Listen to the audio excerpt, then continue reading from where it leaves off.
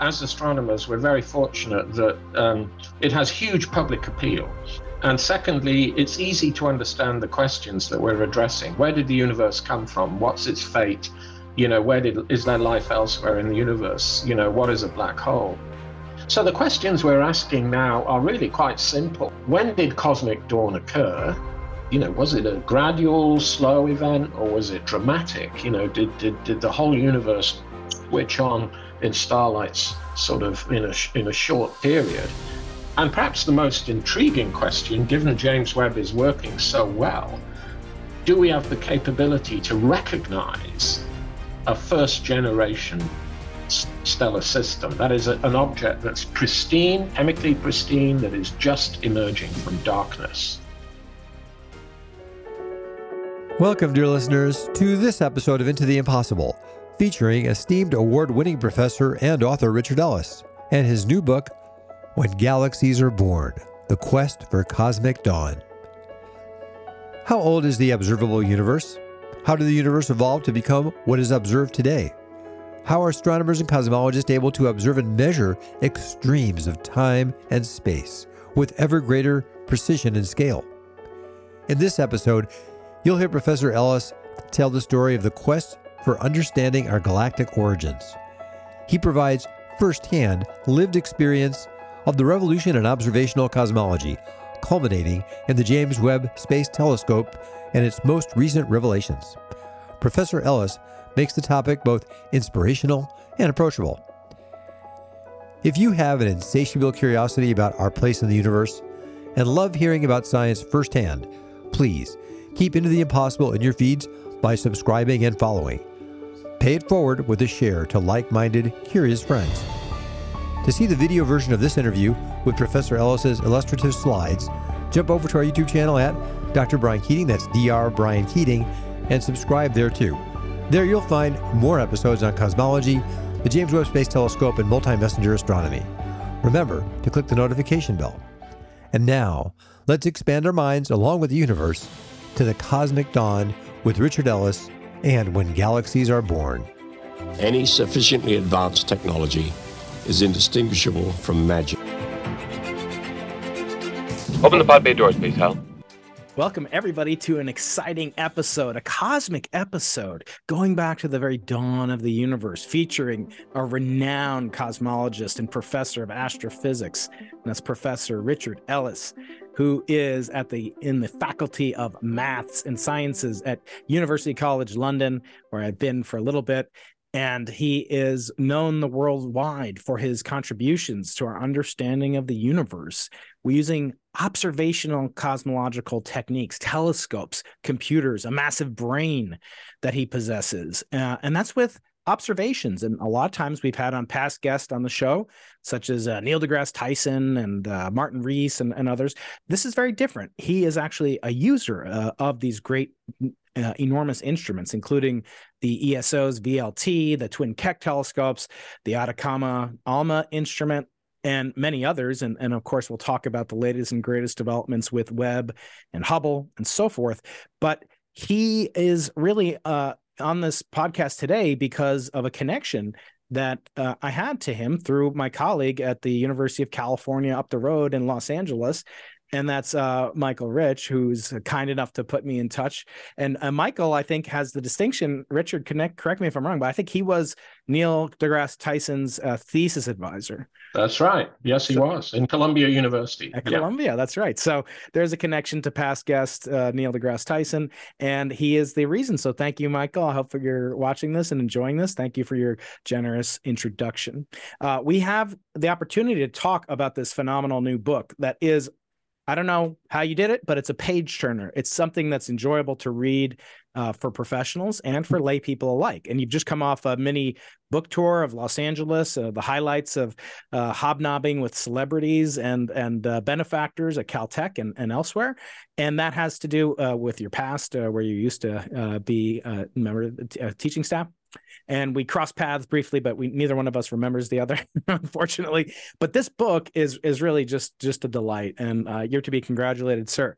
I want to start, as I do with all my esteemed guests who have done the heroic effort of writing a book, a popular level book that's understandable by anybody with a curiosity and imagination. And I like to judge books by their covers. You're never supposed to do it, but I'm going to do it because what else, dear God, can we say about a book until we've actually read it, as I have in multiple formats? So, Richard, take us through. Help us judge the book by its cover. Explain the title, the subtitle, and the picture. The cover image. Yes, sir. Take it. All right, let's go. Okay, so the title is When Galaxies Were Born. So the idea is that we would probe the universe back in time and see whether we could actually directly observe the first galaxies emerging from darkness.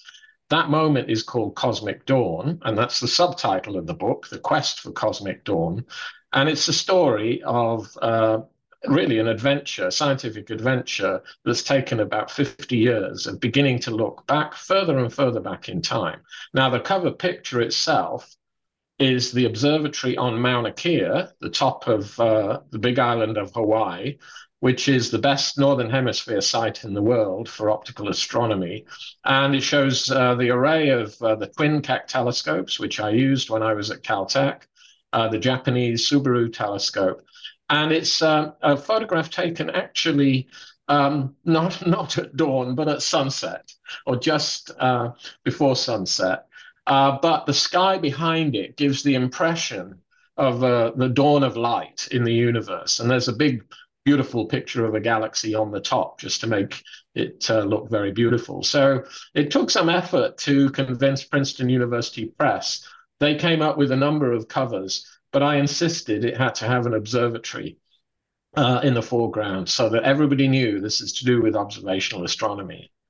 And I think it's a striking cover. You know, I'm not afraid of people going into a bookstore and judging a book by its cover. So I spent quite some time assembling this photograph. Obviously, it's a montage of an actual photograph taken from Mauna Kea with galaxies in the background.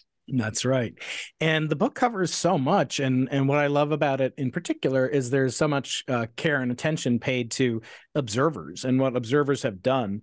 And the quest is sort of underpinned by the advances in technology ranging not since, the beginning of time or since this guy over here, which I always have a finger puppet handy of my hero, the very first observational astronomer in history to use a telescope. And that's, I don't know if you recognize this guy, it's Galileo Galilei. Yeah, right. And he said something very interesting, Richard, in Sidereus Nuncius, a starry messenger. He said the following. He said, these sights, which with the aid of the perspiculum tube, namely the telescope, the spyglass as it was known, are here heretofore revealed in such great detail that the wordy arguments of philosophers are utterly destroyed, meaning that people would speculate about, well, was the Milky Way comprised of stars?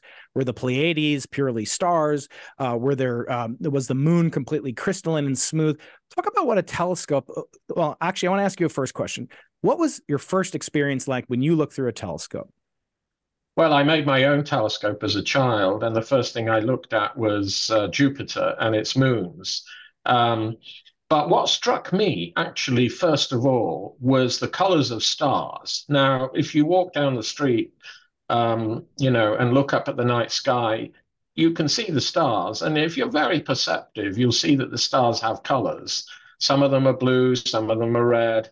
And that became much more evident when I had my own telescope. It was a very modest telescope, 4 inches. I was living in North Wales where it rains all the time. So, it wasn't an enjoyable time to go out observing, but I was fascinated. And I was so hooked on astronomy, I couldn't wait till it got dark. In the afternoon, I was thinking, what time's sunset today? And I can take my little telescope out. So the colors of stars relate to their temperatures. And, it's that connection where you make an observation and it puzzles you. A star shines. Why aren't they all the same? And the answer is some of them are massive, some of them are less massive. The massive ones are shining very brightly and they're hotter, and that leads to bluer colors. The cooler ones are less massive and they shine in red light. So, as a 12-year-old, an observation like that leads to a question. Well, what does all this mean? And so that links back very much to your Galileo quote, I think. Yeah. And I always like to point out that when you think about scientific exploration and learning and education, you cannot feel what it was like for your countryman Peter Higgs to know that the Higgs boson had been discovered. He couldn't look into the Higgs, into the LHC and detect it, nor could anybody, because it took years to compile the data. The data are not particularly viscerally inspiring, but with a telescope, you can reproduce with a tiny little telescope like this one, which I always keep with me at all times. You can see the exact same sights that Galileo saw, no matter where you are on Earth, no matter what time of year you're looking, and even in the midst of a big city, you can see the same sights. But more than that, Richard, you can feel what Galileo felt. And no other scientific exploration is that possible. You can't do it even with a microscope, but everybody can viscerally appreciate the thrill of discovery. And I think that is a unique aspect of astronomy that we don't, quite frankly, take enough advantage of, because we have this wonderful ability to convince people of the joys of astronomy. So anyway. I agree. Well, let me just comment. We're very fortunate as astronomers. We're very fortunate that it has huge public appeal. And secondly, it's easy to understand the questions that we're addressing. Where did the universe come from? What's its fate? Is there life elsewhere in the universe? What is a black hole?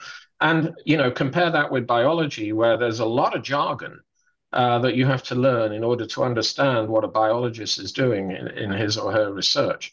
So recently there was a survey of people in professional careers, engineers, mathematicians, economists, or, doctors, and they asked them when they were young, when they were children, what inspired them to go along the careers they have. And in many cases, it was astronomy, because it's such an accessible science, and the curiosity is very popular and wide-ranging in the community. That's right. And we need to really be aware of that. And the biggest picture, you and I were chatting briefly before I started recording about the dearth of books other than cosmology, astronomy, or particle physics and so forth. And I've had on some great guests, and we'll have on many more from, that have written books about condensed matter physics or biophysics and things like that. A lot of people have talked about the consciousness in the brain from a quantum mechanical perspective, including your countryman, Sir Roger Penrose, many times on this podcast. And it's so delightful, but nothing really captivates the mind like astronomy, because we're all born with two refracting telescopes embedded in our skulls. And as we get older, we can observe directly. Yeah. Right. That's right. So, and even the cover, image, we can see the most distant object visible to the naked eye is the Andromeda Galaxy. And that galaxy has light that left it when Lucy was walking about the Serengeti plain. So these things just boggle the mind. And then, of course, in the later, in more recent times, people have speculated about the existence of other universes, which can come into play as we learn more and more about the physics of the extreme early universe, perhaps through inflation. So, Richard, you've been kind enough to provide a set of slides, which we will overlay, and you presented these in a public level talk. And I don't want people. Richard is one of the most distinguished professors on Earth and has the medals and so forth to prove it. But this talk you're going to present is suitable for the public. So do not be intimidated. I love to bring the most advanced knowledge to my audience because they're the brightest minds in the known multiverse. But Richard is going to present a set of slides that he's prepared that loosely trace the arc of this book. And then at the end, you and I will conclude with some discussions about the future of the quest for cosmic dawn. So please, Richard, if you wouldn't mind sharing your screen and starting your PowerPoint discussion. This image here is one of the deep images that was first taken with this new telescope, the James Webb telescope. And it is a truly astonishing image. What you see, firstly, is a star in the Milky Way, very, very sharp. You see a cluster of galaxies that are these objects in white that are all at the same physical distance. But you see also these distorted red objects. Many of them are arc-like. And these are background galaxies whose light has been magnified and stretched by the material in this foreground cluster of galaxies. And this image was presented in July of last year as the first exciting science image with the James Webb Space Telescope by President Biden.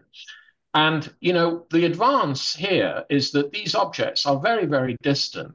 And if we look to great distances in the universe, we look back in time. So astronomers are very special in that they can time travel. When we look deep in the universe, the light has taken such a large fraction of time, of the fraction of the age of the universe to reach us, that we're seeing the universe in the past.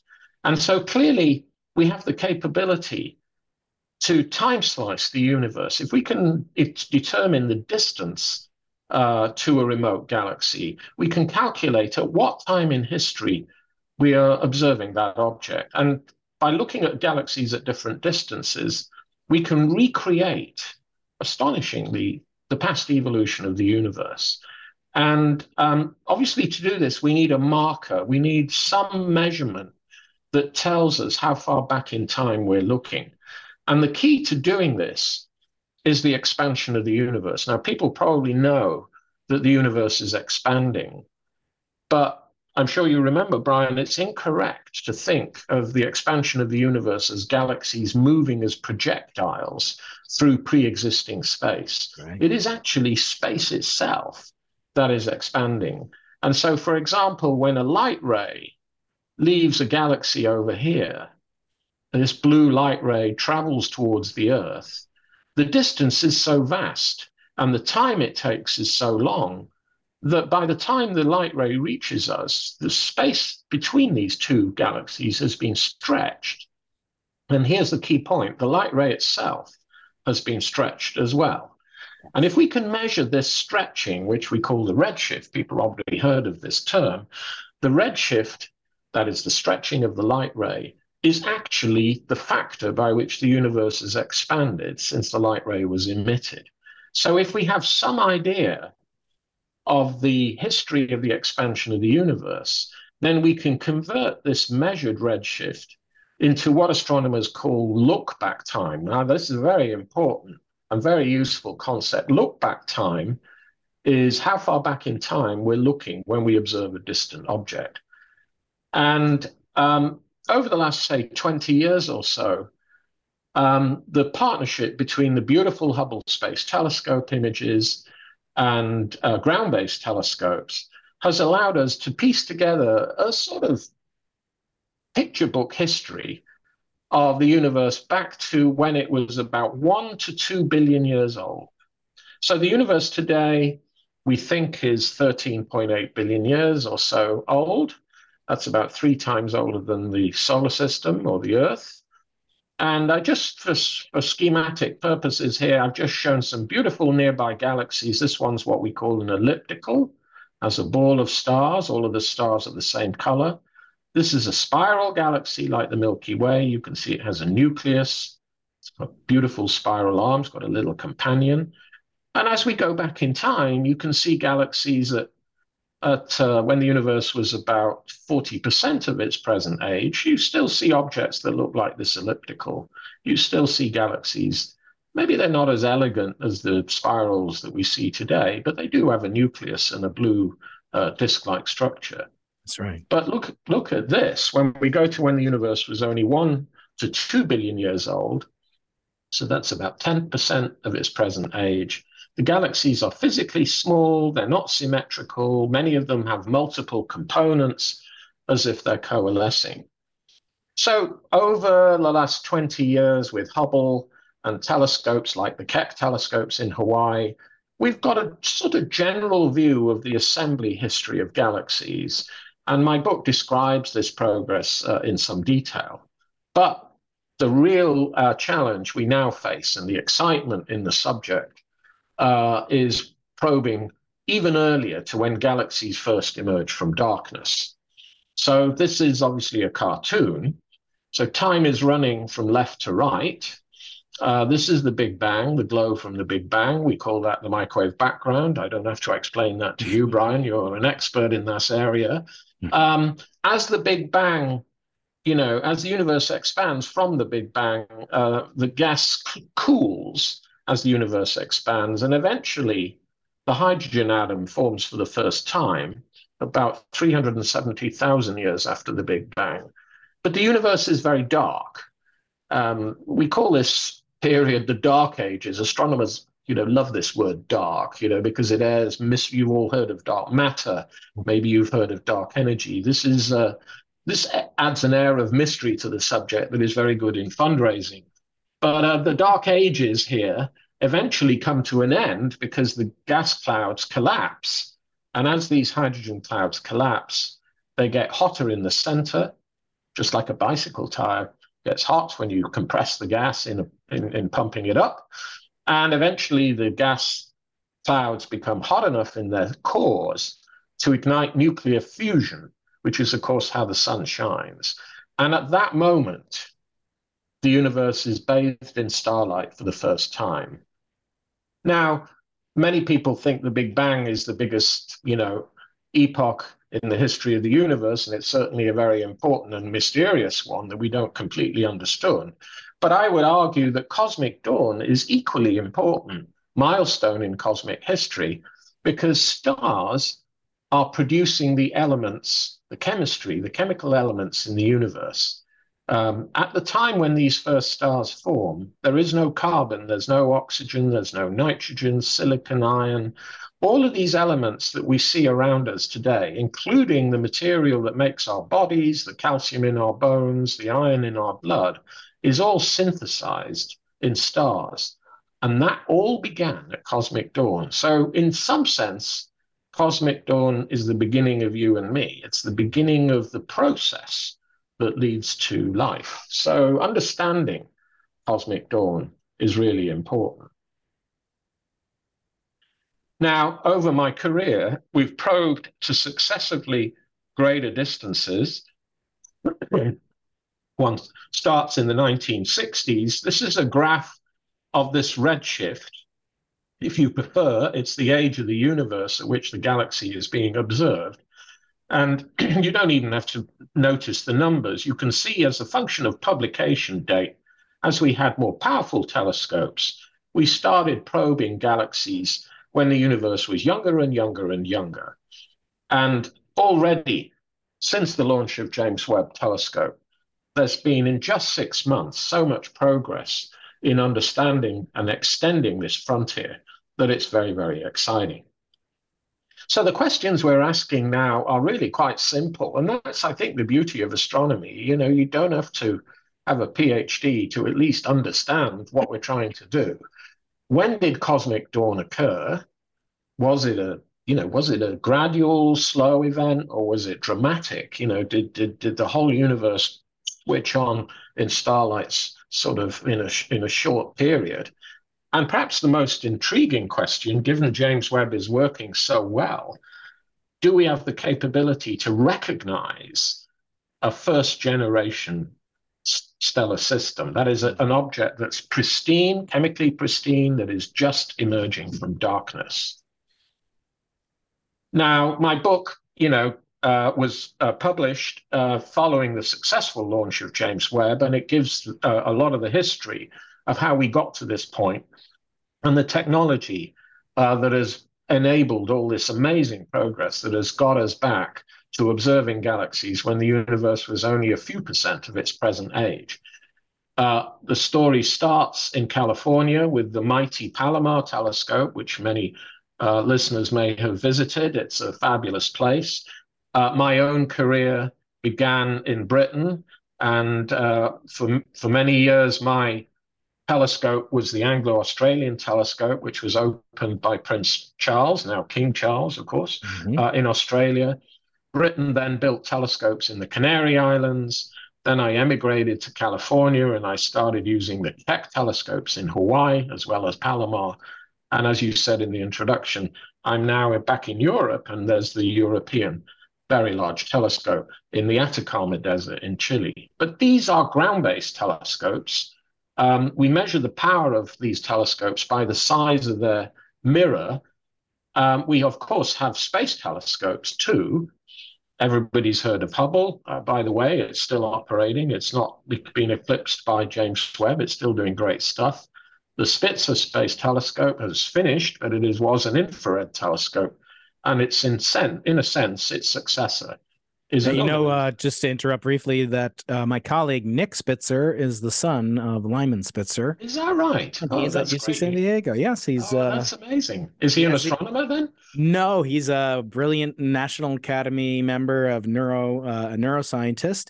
But he has shared with me on many recollections of his with seeing Einstein back at the Institute for advanced study with his renowned father. Yeah, sorry, but a little connection to space.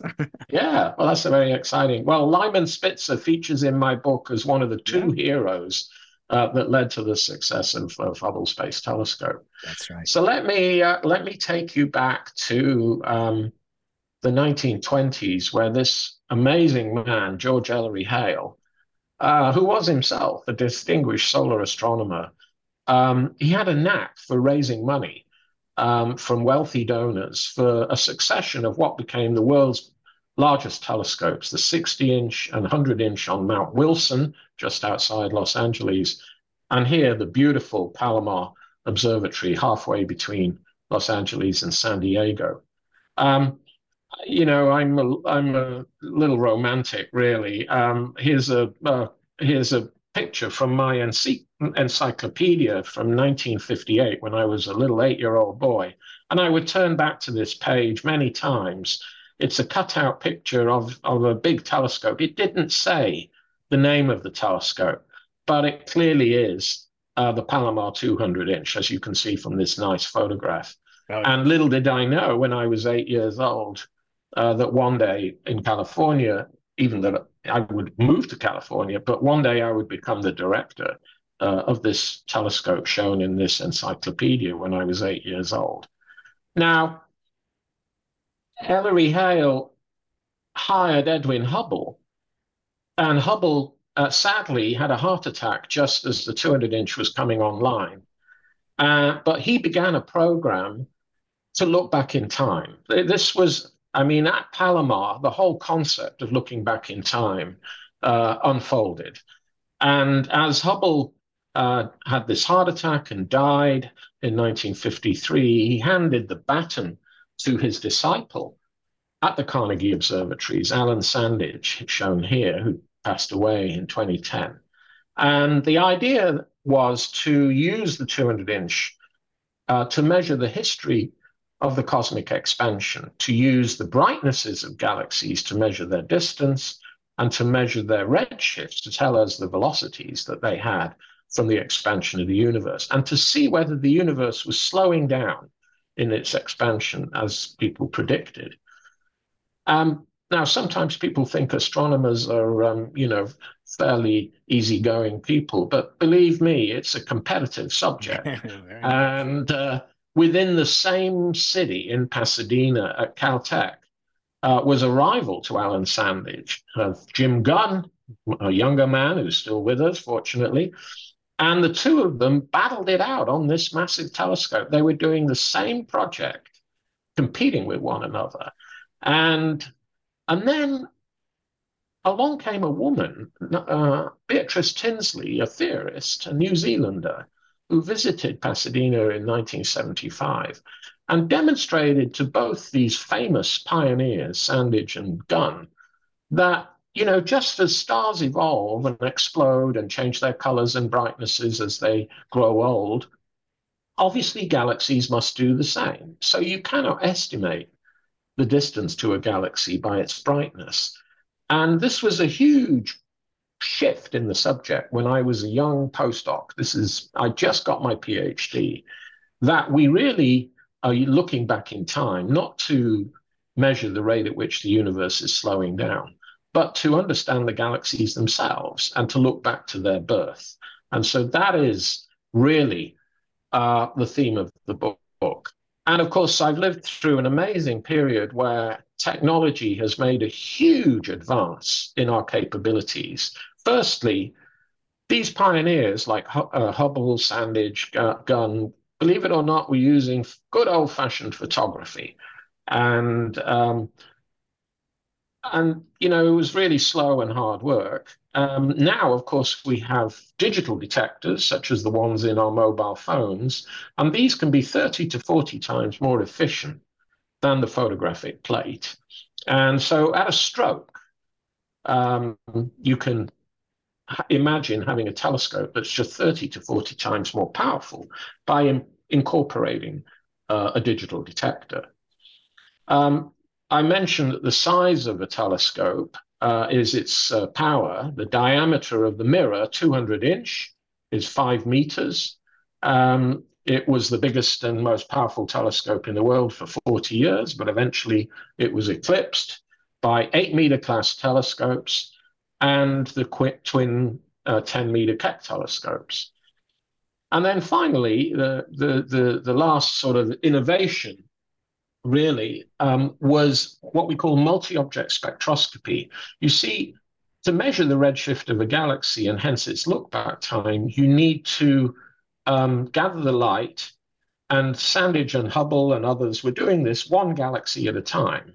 If you could multiplex, if you could gather the light, as is shown here in this top panel on the left here, if you could gather the light of, say, 50 galaxies at once in the field of view of the telescope, which is this little square area here, with optical fibers, which is very much like optical plumbing, and gather the fibers and feed them into a spectrograph, then you can measure the redshifts of 50 galaxies in the time it takes to measure one, a huge step forward in the subject. Initially, this was done manually. This is me over here in the 1980s, plugging in fibers into a brass plate where the holes have been drilled at the precise positions of galaxies. But ultimately, we used robots to do this. And now this is big business. People are using robots to measure galaxies 5,000 at a time. So this was a huge revolution as well. Now, how do you select the galaxies that are the most distant, even if you still have to do the spectroscopy? And there's a very clever trick, which was first pioneered by one of my former Caltech colleagues, Chuck Steidel, and that is that the universe has a lot of hydrogen, not just in the stars and in the space in between the stars, but even in the space between galaxies. And hydrogen has a very characteristic absorption in the ultraviolet, and it cuts off the light. And the wavelength at which it cuts off the light is an indication, it's an approximate indication of how far away the galaxy is. So, for example, in this little picture from Palomar, you see a field of galaxies taken in a red filter, you see a field of galaxies taken in a green filter, you see it in the ultraviolet. But this particular galaxy circled here disappears. Excuse me a minute. And that's a hint that this object is very distant and that this absorption by hydrogen has been shifted so that this galaxy so-called drops out. Here's a cute movie that shows you, these are all the color filters on Hubble Space Telescope. Mm-hmm. There's blue filters, green filters, yellow filters, orange filters, and red filters, and infrared filters. And the energy spectrum of this galaxy moves through, and you can see the redshift is going up and up and up, and hence the look-back time is increasing. And you can see in the pictures below that as the galaxy moves further away from us, it disappears respectively in different filters. So if you can see at which filter a galaxy disappears or drops out, then you get an approximate estimate of the look-back time to that galaxy. So, my book is also about the sociology of observing. Young people go to the telescope. It's inspirational to observe. I mean, it is possible, of course, to do it over the internet. And of course, practically speaking, during the pandemic, and if you are short of cash for going to the telescope, then the internet does offer the ability to observe remotely. But I think there's no substitute. I'm really a traditionalist. There's no substitute for going out of the office and going to the telescope, focusing on the task at hand, and it's inspirational to make a discovery in real time. And so going through some of the moments of joy is covered in the book. But of course, there are cloudy nights. This is a cloudy night photograph where, it's very depressing. This guy on the left here, his thesis is disappearing because he's had 4 cloudy nights in a row. And, so there are ups and downs in observational astronomy, just like in any other scientific discipline. So how far did we look with Hubble? Well, there are 2 ways of going as deep as possible. One is to point Hubble in a not particularly interesting area of sky and exposing for a long time. And this is one of those ultra-deep exposures. It's called the Hubble Ultra-Deep Field. It was taken by our team, where here we are at the University of Edinburgh. This is me and my co-investigator, Jim Dunlop. And the galaxies shown, if you can spot them with these colored squares with the numbers, are the most distant galaxies in this image. This field of view is about the 10th the diameter of the full moon. And there are about 3,000 galaxies in here. And via this color technique that we just discussed, these 6 or 7 objects are the most distant. And this particular one, we thought might be at a redshift of 11.9, which would be the most distant object ever seen with Hubble. The other technique, in addition to this sort of rather mindless just point Hubble and expose for a long time, this exposure, incidentally, adds up to about 10 full days of observation. The other technique goes back to that Joe Biden image where we look to a background galaxy, but we look through a foreground cluster that magnifies it. And this is a phenomenon that Einstein predicted called gravitational lensing. And it's like having a telephoto lens in the sky. So you look through this telephoto lens and it provides an extra boost in power in finding these objects. So fortunately, these 2 very different techniques, pointing to a random area of sky, pointing through a lensing or magnifying cluster, do give the same result. And that is that as we go back in time to higher and higher redshift, to when the universe was younger and younger and younger, the number of galaxies that we see drops precipitously. For aficionados, this is what we call a logarithmic scale, and there's a factor of 1,000 from top to bottom. Now, with Hubble, we reach the end. This is as far as we could see with Hubble because we run out of filters because of the redshift and the stretching of light. And there was some debate in the community as to, what's going on here. If the number drops very steeply, as theorists like, then cosmic dawn was quite recent, maybe redshift 12 to 13. But if the number is going more slowly, then cosmic dawn would be somewhat earlier in cosmic history. This is already out of date. We have made such progress in just 6 months with James Webb. Before we turn to James Webb, there is one other trick, and that is you could go to a very distant object like this one here, and although you can't probe back enough to see objects like it forming, if you knew how old this object is, how old the stars in this object is, it would give you an indirect way. So the analogy here is you're walking down the street and you meet a boy. He's 4 years old, but you weren't there when he was born. But if you could find out how old he is, then of course you can indirectly estimate when he was born. And it's exactly the same. So we went to find this galaxy and we measured its redshift. This is in the Atacama Desert here. You can see it's a really barren place in northern Chile. In some parts of the Atacama Desert, it's not rained in recorded history, believe it or not. This is the European Very Large Telescope, one of the astonishing observatories, maybe the only large telescope with a swimming pool, I might add. We measured the age of this galaxy to be 290 million years, so it only formed after 250 million years after the Big Bang. We repeated this experiment for 6 objects, and just before the launch of Space Telescope, we predicted that cosmic dawn is a gradual process that occurred between 250 and 400 million years after the Big Bang. So here we are. This is this monster telescope. There's a human here. This is in the Northrop Grumman facility in El Segundo in Los Angeles, and I was very privileged to see it in February 2020, 1 month before lockdown. And you can see it's a segment, what we call a segmented mirror telescope. It has 18 segments. It's 6.5 meters from top to bottom. The mirror has to be folded to be launched. Each of these segments is made of lightweight beryllium, which is the lightest metal, and is gold-coated. It's gold-coated to improve its reflectance in the infrared.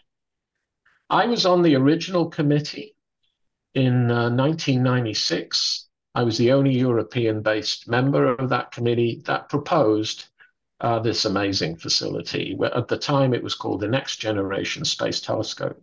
So 21 years hard work by 1,000 engineers, with many ups and downs, threatened cancellation, cost overruns.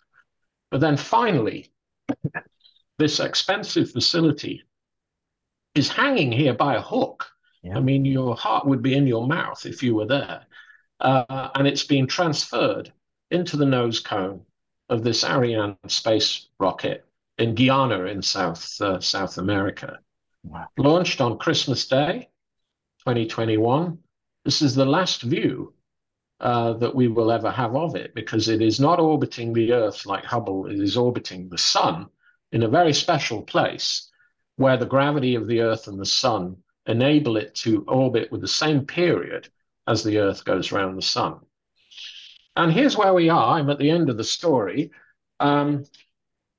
Here's that controversy that theory predicted that cosmic dawn would be at around a redshift of 12 or so.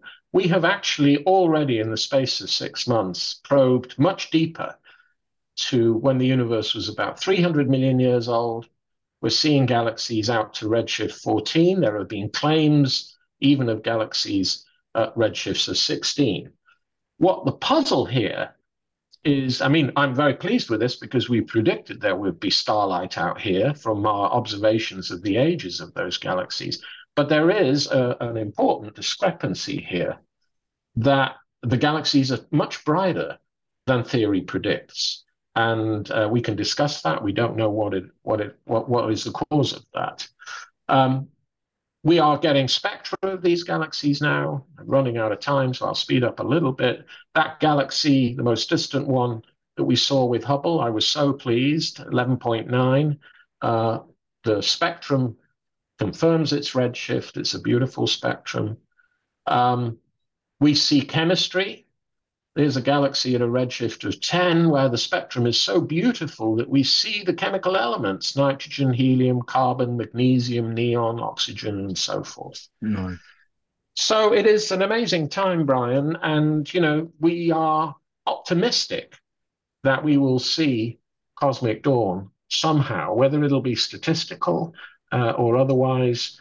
And, every telescope I've used in my career has done much more science than it was originally intended to do.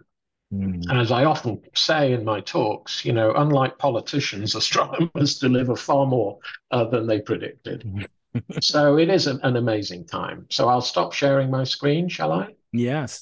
Thank you so much, Richard. That's a real treat and a delight for my viewers, some of whom are quite young and deciding on what career path they may choose. We have a very, very young and be it, fortunate or not, the mostly male audience, and yeah, many of them are looking towards careers in the STEM fields. And yeah, I think this type of presentation from one of the, gurus and Svengalis of the field will help to convince not a small number of individuals that this is indeed perhaps one of the most important, significant, and exciting fields that one can go into.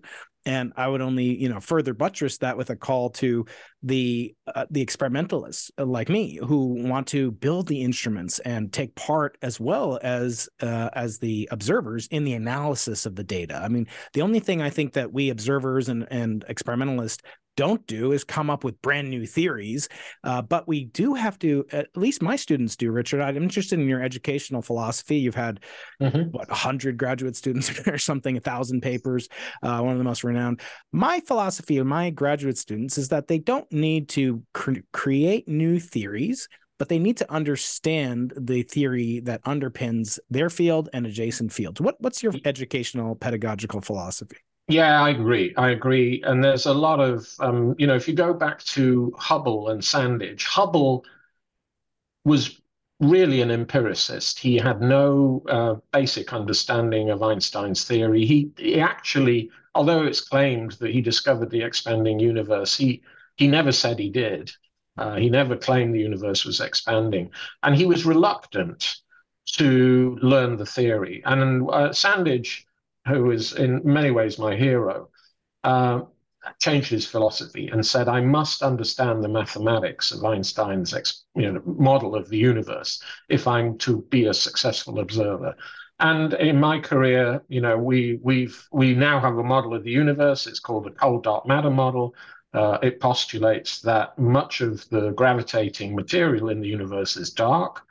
And I've had to learn from theorists like Carlos Frank, who was at Durham with me for many years, the fundamental aspects of that theory. So I agree, just going out to the night sky and look and being inspired isn't enough. It really helps to have the physical basis of what people are saying. And that's why, of course, we go to scientific meetings. Yeah, that's right. Yeah. But also to capture for the professional set, I've been astonished through my career at how the paucity of basic astronomical knowledge is amongst my astronomical colleagues, even the observers. I'll have them over, we'll be talking in the night and maybe having a drink or something. And I'll say, oh, look up there. What is it? They're like, don't ask me what that is. I'm an astronomer. Yeah. And I'll say, oh yeah, I guess when we go to the geography department and I ask, where's Mexico? They'll say, oh, don't ask me. I'm a political scientist. Yeah. I don't know where these things are. Right. But for me, it's this visceral connection that you can do it anytime, anywhere. I've been to the South Pole, not at night because I'm not that insane, but I've been there during the day at the South Pole, which lasts 6 months, obviously. And the only astronomical object you can see is the moon, but you can see it, and the sun, but that's about it. And yet you could still do astronomy anywhere on Earth, any time of year. And to me, it's been the constant companion for my intellect throughout for the last 4 decades or so. But I want to ask you, in the book, you talk briefly about Fred Hoyle, who is, of course, a very close collaborator with Willie Fowler. Who was probably, I don't know, you didn't overlap with him, did you? I didn't. I never met Willie Fowler, but I lived in his house in Pasadena. Can you believe that? Gosh. Yeah, we only found this out by accident. Yeah, but anyway, yeah. So the Burbages, Jeff and Margaret Burbage, Titanic contributors to astronomical discoveries throughout the 20th century, the mentors to Vera Rubin and her first exploits into spectroscopy, and later go on to rotation curves taught by them, really. And even Jeff was a theorist, but he never, I knew him very well. I miss him greatly. He was irascible. And every time we'd have a cosmologist come to speak, the moment that person would mention, whether it was my colleague Asantha Kure or Adrian Lee, these are renowned professors in the UC system, they'd come down, and Jeff would sit in the front row. He was this jovial, large, big British lion. And Margaret was the opposite. She would never talk. She was so sweet and so quiet, but I don't think I ever exchanged 5 words with her in her overlap. But anyway, Jeff would harumph, and he would say, cosmology, Raleigh. And yet he would be very patient. He wouldn't dress down the speaker. But it's clear he always believed in the falsity of the Big Bang model until he died. And so much so that his colleague and Fred Hoyle's one of his best graduate students, Jayant Narlikar, who's been a guest on this podcast, if you can believe it, he still maintains in the veracity of the quasi-steady state. Yeah. What do you do with people like that? Or now the latest controversy is the Big Bang never happened, and that's proven by the rotation of spiral galaxies and their observation at redshift, 10, 11, 12, and that's impossible. Therefore, the Big Bang. How do you deal with otherwise, intellectually sound? Yeah, you have to have an open mind. I know the young people, and I've seen, they're easily, drawn along by the standard theory, and it's very popular for young people to ridicule some old eccentric who, believes that we live in a steady state universe, or that the Big Bang model is incorrect or so. And often at conferences, somebody will stand up and make a case for some exotic model of the universe. And the young people often, roll their eyes and, put their heads down and so forth. But I think as scientists, we have to be professional, and we have to listen, and we have to engage in these people. So, I have met Nalika, and of course Fred Hoyle as well. I met Fred Hoyle because he was a previous Plumian professor in Cambridge. And you've got to give them their moment to ask these questions. And the reason for that is occasionally, but very rarely, there's some truth in these crazy ideas. And the moment you stifle crazy ideas, then creativity is lost. Mm-hmm.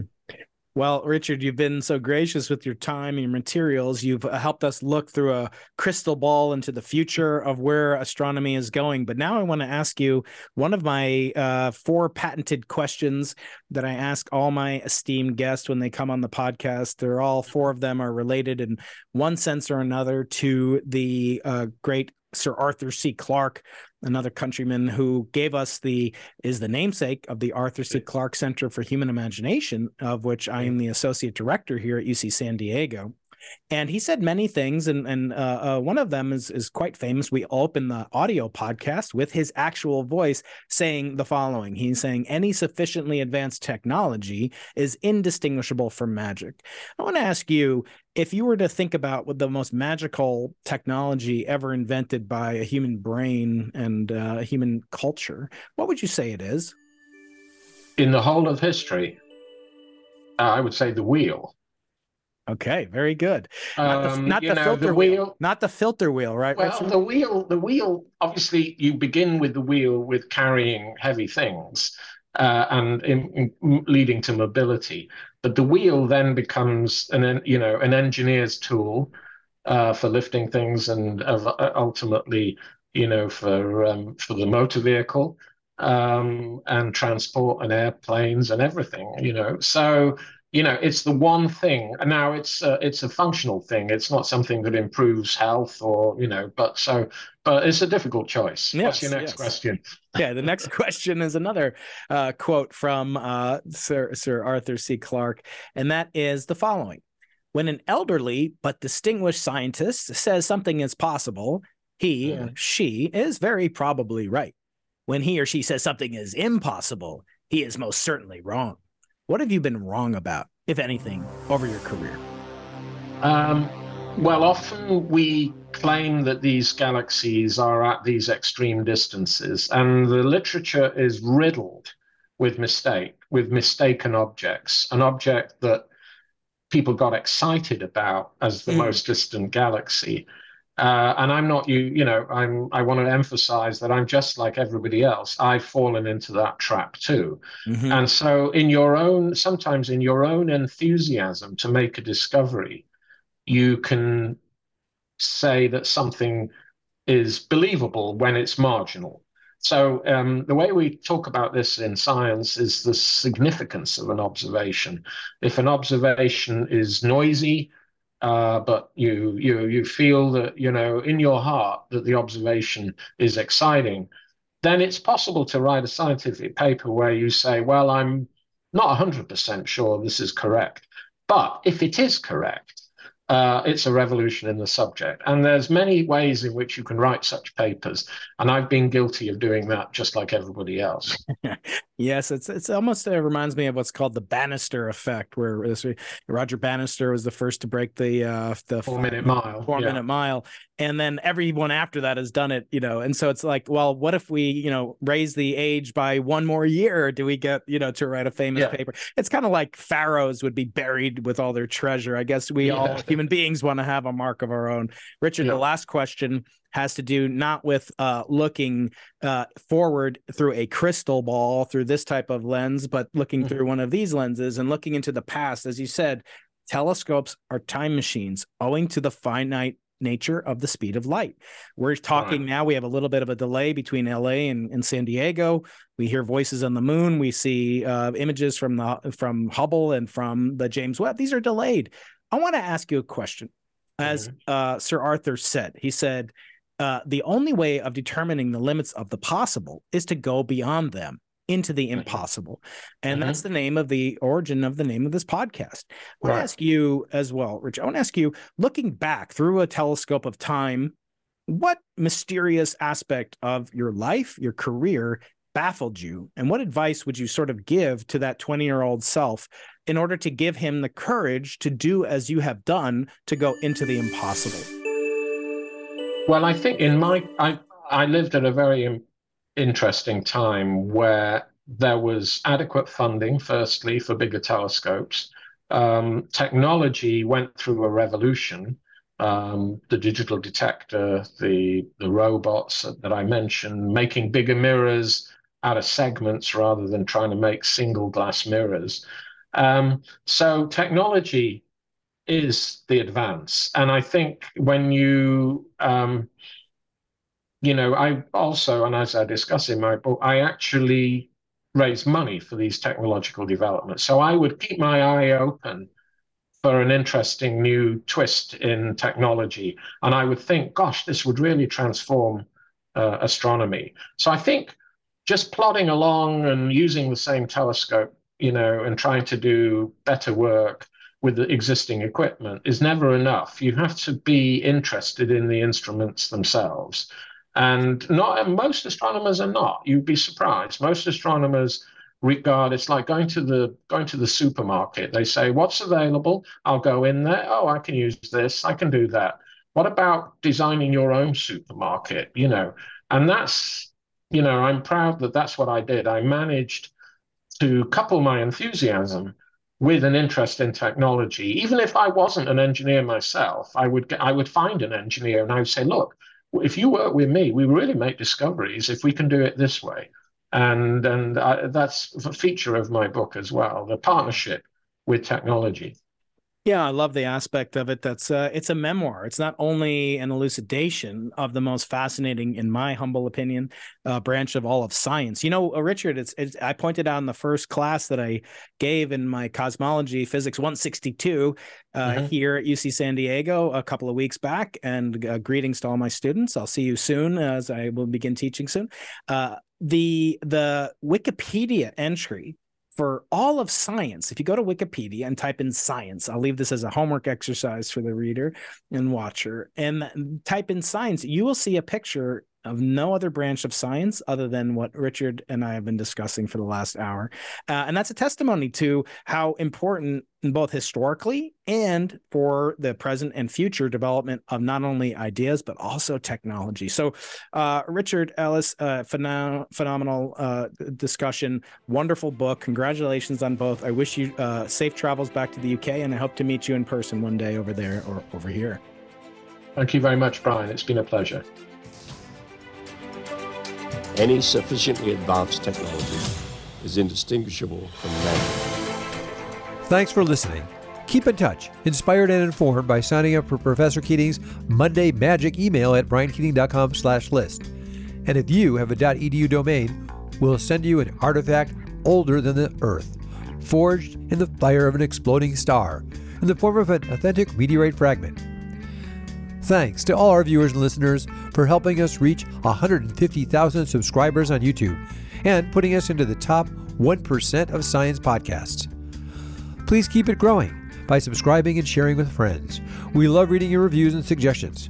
Follow Professor Keating on Twitter at Dr. Brian Keating, that's Dr. Brian Keating, and remember to always be curious.